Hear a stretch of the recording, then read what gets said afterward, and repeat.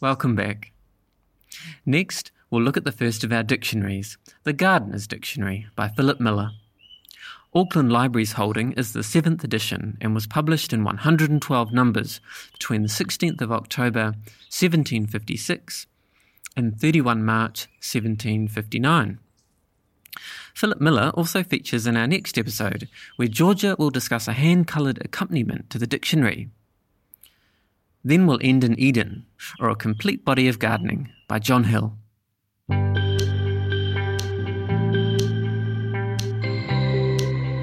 Welcome to Meet a Rare Book. I'm Mark Gosper.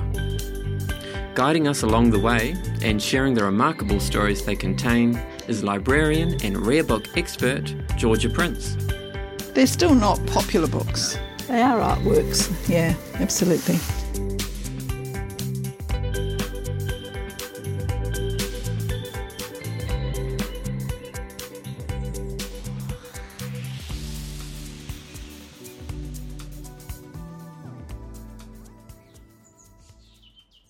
These books are both from the 18th century about gardening, and this is not landscape design, because most people think, when they're thinking about the 18th century, particularly in Europe, they are aware possibly of some of the big names of landscape design, particularly Capability Brown and the landscape design movement in the UK, which was, all about a so-called natural environment really being a very controlled garden environment, but with an appearance of the natural world, of the natural countryside particularly, and that removal of all the formal gardens of the 17th century.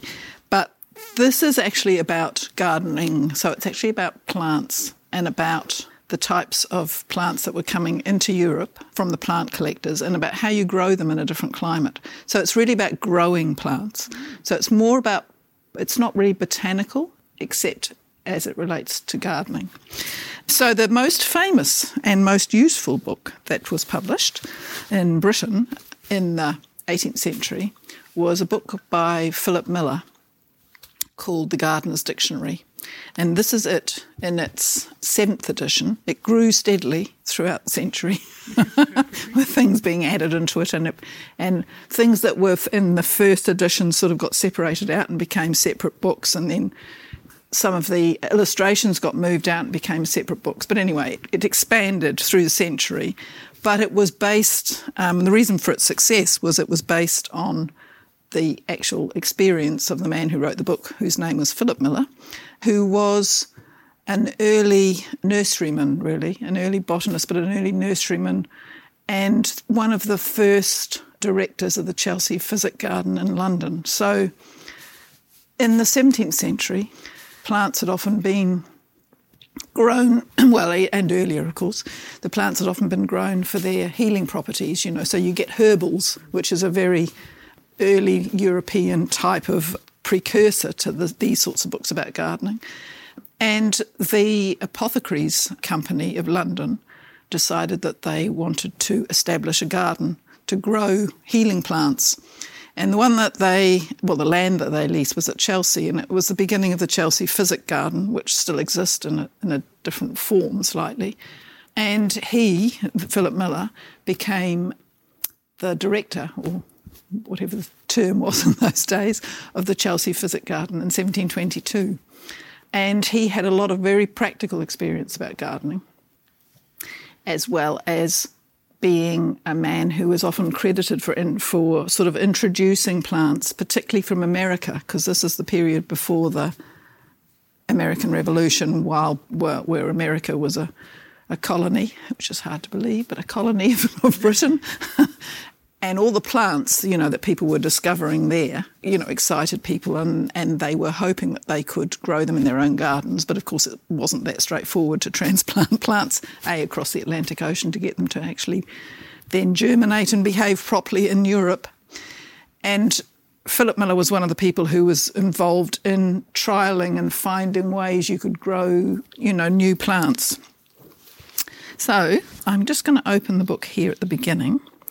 And you can see there's a couple, when we just start, this binding is repaired and not probably original, but it's, the boards might be. I don't think the spine is. And then here we've got a couple of book labels. One's by a man called John Bell and one's by a man called Robert Pick. No information.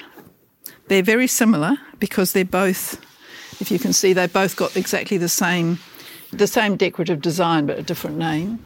There was a publisher called, sort of bookseller publisher called John Bell. Could be the same person, was around at the same time, don't know. But interesting, when I tried to find out anything about it and I looked online, I could see that there were a number of other books that also had book plates by John Bell and Robert Pick in the same book. So it's a shared library. It's not one person's collection, it's two people's collection. But who they are, I don't know, and I haven't had time to find out any more than that, but that's sort of interesting. And then turn the page and we get our allegorical frontispiece. Oh yeah, there, that's just a description of when it was purchased. It was purchased from Francis Edwards, which is a British antiquarian shop that has ceased but was very prominent through the 20th century, went through several generations, for £40. And that, I think, was in the 70s. That's certainly what the accession number indicates, and I haven't got it there. But I think this is sort of in the early 70s anyway. And here is the fantastic frontispiece in all its 18th century glory. Another copper engraved allegorical, with cherubs up in there in the skies. And I think this is the goddess Flora probably, or Ceres or something. It will say down here, it's probably Ceres because it's, fruits and harvests. And can you read the little thing? It says, what nature sparing gives or half denies, so healthful industry at large supplies. Very good. Well, that's all engraved on a copper plate. So that's how it was done. Of course, that means back the front and upside down, which is always interesting when it's lettering. I never know how anybody does that. No. And then, of course, there's this great title page which goes on and on and on. And when we were talking about the cookery books last time, I was sort of saying, they almost are like blurbs that we have now, that sort of description of the contents on the title page as well. So this is the Gardener's Dictionary, containing the best and newest methods of cultivating and improving the kitchen, fruit, flower garden and nursery, as also for performing the practical parts of agriculture, including the management of vineyards with the methods and making, you didn't know about vineyards in Britain, the making and preserving the wine according to the present practice of the most skillful vignerons in the several wine countries in Europe, together with directions for propagating and improving from real practice and experience all sorts of timber trees. That's what's in there. The 7th edition, revised and altered according to the latest system of botany. So what that's referring to is Linnaeus, the Swedish botanist in the 18th century, who changed the way plants were described. And initially, the first edition of this did not borrow or did not accept the Linnaean classification of plants. But slowly over time, Philip Miller came round to it. And in this one, this is, I think, the first time he actually puts in the new names, as it were. And also Linnaeus came to visit Miller, apparently, and there is a sort of story about them walking around the gardens and looking at things, and Miller, who apparently was quite a strong-willed, strong-minded man, going around telling him everything, Linnaeus saying nothing. And then Linnaeus going around afterwards and naming them all with his new names for everything that he'd just seen, which sort of wasn't entirely comfortable at the time, but Miller thought about it afterwards and changed his mind, so that's good. And then there's not the usual, but there's a dedication here, which we can expect in the 18th century, to the Earl of Northumberland, who was his patron. And then at the beginning, so this edition there's the preface in which he describes where he's up to, and I'll show you some of these plates in a minute. This edition of the Gardener's Dictionary having been published in numbers weekly. So it actually came out weekly in numbers, which meant that you would buy them each week, and then it would be compiled at the end and bound into your own copy. So the preface and the title page and the frontispiece would all be the last things you get. And then so it was this particular edition was printed over 3 years, I think. So it came out from 1756 to 1759. So it would take you that long to acquire it all. It's a dictionary, so it's in alphabetical order. And it has, it has the names of plants, it has the names of trees, it has production methods, it's ashes are esteemed by some a good superficial dressing for corn and meadowland. And there's also popular names with C references to the proper name. Anyway, so that's the beginning. So then it says, published in numbers, the public's already acquainted with the nature of the performance, and of consequence it is the less necessary to enlarge on that subject here. But as the bulk has exceeded what was at first proposed, so in other words it's got bigger, the purchasers have a right to be informed how this happened. Because they will have committed themselves to this, and somehow or other it's got a little bit more expensive. So the plan upon which the computation was at first made, so that's the initial, how many numbers you're going to be buying, contained only one Latin and an English title to each plant, as in the former editions. But when the first number was published, the author was favoured with several letters representing that as the new system of botany published by Dr. Linnaeus was now more generally studied than any other, the titles which he had given to the plants would soon be more known, especially to young botanists, and probably be preferred to any other. They therefore wished the author would adopt those names, which they were sure would render the work more complete. When this alteration was agreed upon, it became necessary to add to the new titles of the plants those which had been applied to them in the former editions of the book for the benefit of such as were possessed of any of them. So it made it bigger, basically. Yes. And in this edition included most of the plants that have of late been introduced from foreign countries, and a lot of that is from America at this stage, because that's where they're coming from. So there's a lot of descriptions, but I thought you would probably like to see the plates, because most of us do. There's not a huge number of plates in this edition because they ended up by being published separately, which we'll have a look at on another occasion. But this at the beginning, these are the plates that are in this particular book. And so they're copper engravings. And if you look down the bottom, you'll see there's a signature that says I. Miller. And I thought, any relation? But it's not. It's a man called John Sebastian Miller, who was an engraver, and he was actually Müller, so he was a German, and he anglicised his name. So it's just a happy coincidence that his name is the same as the author. I thought perhaps he's giving jobs to his relatives. I mean, could have done, or perhaps it was him, but it's not. Yeah.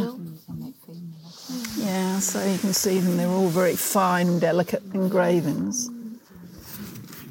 Yeah, all different stamens and things, which of course is one of Linnaeus's, whatever the word is, characteristics that help define which plant you've got. So these are all by this man called John Miller, but further on we get a few little sort of more technical plates. So this is about greenhouses, so you've got like versions of plans, if I can find it. So this is mid-18th century greenhouse, still quite small panes of glass available. You're going to have to have a big house. You're going to have to have a big house, absolutely. But then these books are not, you're going to have a big house to afford these books. Or a big-ish house anyway. They're still not popular books. In that sense. They were a bit more democratic than, say, the William Kent book or the architecture books earlier in the century, because they were practical. So they had advice for people like Miller. So this new class of people who were breeding plants, the nurserymen or head gardeners, they weren't just for the owner of the estate and the garden. They were useful for the people who actually did the work on the garden. But I did pick this one up because it's by one of the really great botanical artists of the 18th century, and I don't know why there's just one by him in here, and it's just one plant. But this is a man called George Ehre, who was actually German, but, he did some sort of really expensive, really glamorous, he illustrated some really glamorous, expensive books, and there's just this one plate by him here. Oh, there's making a stove, a madder stove. This is that. I thought that was quite interesting. So this is about making a madder stove to produce the dye madder, which is, you know, the red. So there are stoves for greenhouses. So there's sort of pages of plans of, you know, like how you do them, this sort of thing. Quite technical with little numbers on them. All right. So that's Philip Miller. So the next one that I'm showing you is almost exactly the same date. And this one is called Eden, which is a good name. It's by a man called John Hill. Its binding is not in in good condition, so its top board is off. So I've just got to be very careful of it. So this one is called Eden, or A Complete Body of Gardening. And this is by a man called John Hill, who isn't really, well, he's a bit more of a man of many parts than Philip Miller. But I did think it was quite fascinating, the similarity between the two frontispieces. They're not the same. When I first looked at them, I thought, gosh, it's the same picture. It's not, but it's by the same artist. And again, Eden, A Complete Body of Gardening, containing plain and familiar directions for raising the several useful products of a garden, fruits, roots and herbage, from the practice of the most successful gardeners and the result of long experience. So this man he's a compiler. He's not the man. He's not a gardener like Miller, but he's got this, and he actually doesn't have his name on the... Mind you, did Miller? Yes, he did. He doesn't have his name on the title page. I think he says he gets it from the papers of a man called Mr. Hale. Must be somewhere on there. But it is definitely by this man called John Hill. And again, it's after the system of Linnaeus, so it's using Linnaean. It has a preface or a dedication to his patron, who is the Earl of Bute, who was actually a very powerful man at this point because he was the Prince of Wales's tutor and then proceeded to be a version of a prime minister after that, once he became George III. But the plates are quite fantastic, and they're done by a lot of different people, so they're not just done by one artist. But you can see the difference between these plates and their detail and the ones I just showed you before in Miller. And in this one is also done from numbers. And you can also, in this one, you can see the numbers. It does actually identify each number. And this one is not organised alphabetically, but it's organised by the week in which these plants are at their best. So it's actually following the year. And of course, you know what you plant in this month. And there are 60 numbers in this, and it does have the numbers visible. So you can, which you can't see in that. You can't work out, you know, where the division, well, at least I couldn't work out clearly where the division is. No doubt if you spend a lot of time working it out, you might be able to work it. But this one actually has a little heading, you know, Eden, A Complete Body of Gardening, number 2 for the first week of September. You know, section 1, Flora or the Pleasure Garden and so on. So this is the first week of September, and then it will have its own, I think, its own plate in here somewhere when we get to it. And the other thing about this is that it was issued in uncoloured plates like this, as well as hand-coloured plates. So if you wanted the luxury version, you bought the hand-coloured ones, and boy, does it look dramatically different when it's hand-coloured. I mean, we don't have the hand-coloured version, as you can see, but there are images of it online, and it astronomically raises its value because they are artworks. Yeah, absolutely. I found an interesting little description of Hill because I thought he did sound like quite an interesting man, and he's a bit more of an entrepreneur than Miller, who was just a very dedicated gardener, really. So Hill was a man of great energy and intelligence, but he was also a flamboyant character who did not hesitate to air his sometimes outrageous opinions. In addition to his scholarly writings, he published a steady series of usually abusive periodicals. He was also constantly scheming to make money, and to raise his reputation above its rightful altitude, whatever that is. And he was always embroiled in controversies because of his ungovernable proclivity towards impertinence and derision, as well as his overweening vanity. The person who wrote this... He did not like him. He made many confirmed enemies in important circles, a fact that thwarted his advancement. There you go, John Hill. I think one of the things that's interesting in this too, from a sort of book point of view, is that you can see quite clearly that these are plates. You know, again, you can see the mark around the outside that the copper plate makes when it's in there. But it's also the size of the paper. It's different from the size of the paper because it hasn't been trimmed by the binder, which is quite unusual. So it makes it quite visible that that they've been slotted in. You know, and they're single sheets. They're not folded like the rest of them, which have been folded once. These have been folded once to make a folio. This is exactly how people would get them. They would get them like these numbers, Yeah.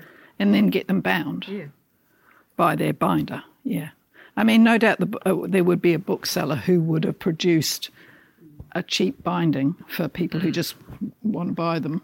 You know, without having gone through this process of subscribing and getting each number as they go. But yeah, more and more of them. Plates and plates. How many subscriptions there were? A word on subscribers. Subscription was a way to fund publishing, especially for expensive productions. The printed list of subscribers then acted as a sort of advertisement about the desirability of the book. But it was also a status symbol for the contributors, denoting their membership of the cultural elite. No, there's no list of subscribers. It's not like those glamorous ones. No. It's we're moving more towards that 19th century publishing model, like Dickens doing his numbers of novels, and then and if it's a success, you print more numbers the next time, and then you do more.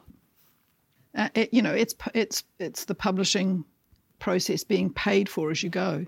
And a lot of the cost in publishing are actually materials at this stage. It's paper that costs the money. It's not labour. People get paid nothing for what they do. But the materials cost the money, and paper is what costs heaps. And that's what publishers are trying to offset, by getting people to front up with money at the beginning. So they've got the money to buy the paper. So it's a different arrangement, yeah. There's fantastic plates. The whole thing is full of them. You can see a bit of variety in impression too. Some of the plates are paler than others. Just shows you how hard it is to get it even, to get the inking process even. And there is an index. So and the 714 pages. That's quite a massive book. Just with regard to the index, because I think that might be one of the first indexes. There are some indexes. I probably haven't shown you. I think I have shown indexes. Right. There are indexes in other books, but given that these are reference books in the way they're not glamorous publications and they're not literary publications, then they are using that that need for people to find their way around it. You're not expected to sit there and read it from cover to cover. But as they came out sort of in the seasons, so this would take a whole year. That's right, absolutely. You get the whole lot at Whereas the end. that could take longer. That I think probably did take longer. Yeah, because it's alphabetical and it's got no relation to the seasons.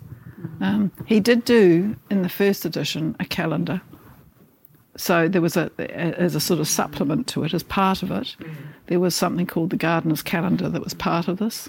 But then the book got so big that the Gardener's Calendar had to be a separate book. So we have got a Gardener's Calendar, and I was sort of half thinking of showing it as well, but it all got a bit complicated. But it's much smaller and much less glamorous than this. So it's quite a plain little book, and it's sort of like half the size and, much smaller. So in a way, the bits got...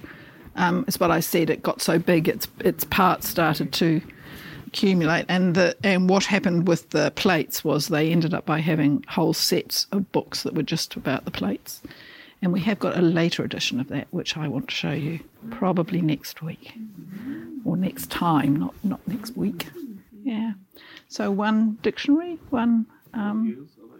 they're almost exactly the same. So this one is, well, it finished in 1759, this edition, and this is 1757. But they're produced over the previous so many months, or in that case, they think it started in 1756, so it's 3 years to come out to get that one. Did they continue being published after Cook and Banks? Yeah. They did. Yeah, they did. Yeah, so there's lots of editions of them. And particularly the 18th century, this was the gardener's book. In terms So of value as a rare book, would it have been the earlier editions or the later ones? yeah, well, for things like this, that's interesting because theoretically, the early one, the first one might be the most valuable, but it wouldn't necessarily have to be because of the way it changed. And so each edition has got its own significance, and certainly it's got additional material. Yeah, I mean, you find sometimes, I always like the book dealers sort of description when they want you to realise that they are selling something that is not a first edition, but they've got a good reason for putting a very hefty price on it. They always say something like third and best edition. So it just depends how persuaded people are by that argument.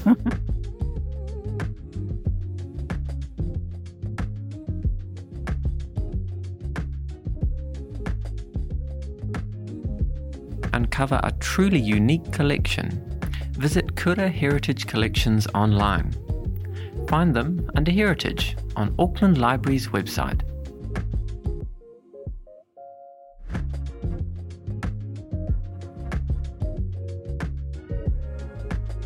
This podcast was brought to you by Ngā Pātaka Kōrero, Auckland Libraries. Please join us again soon.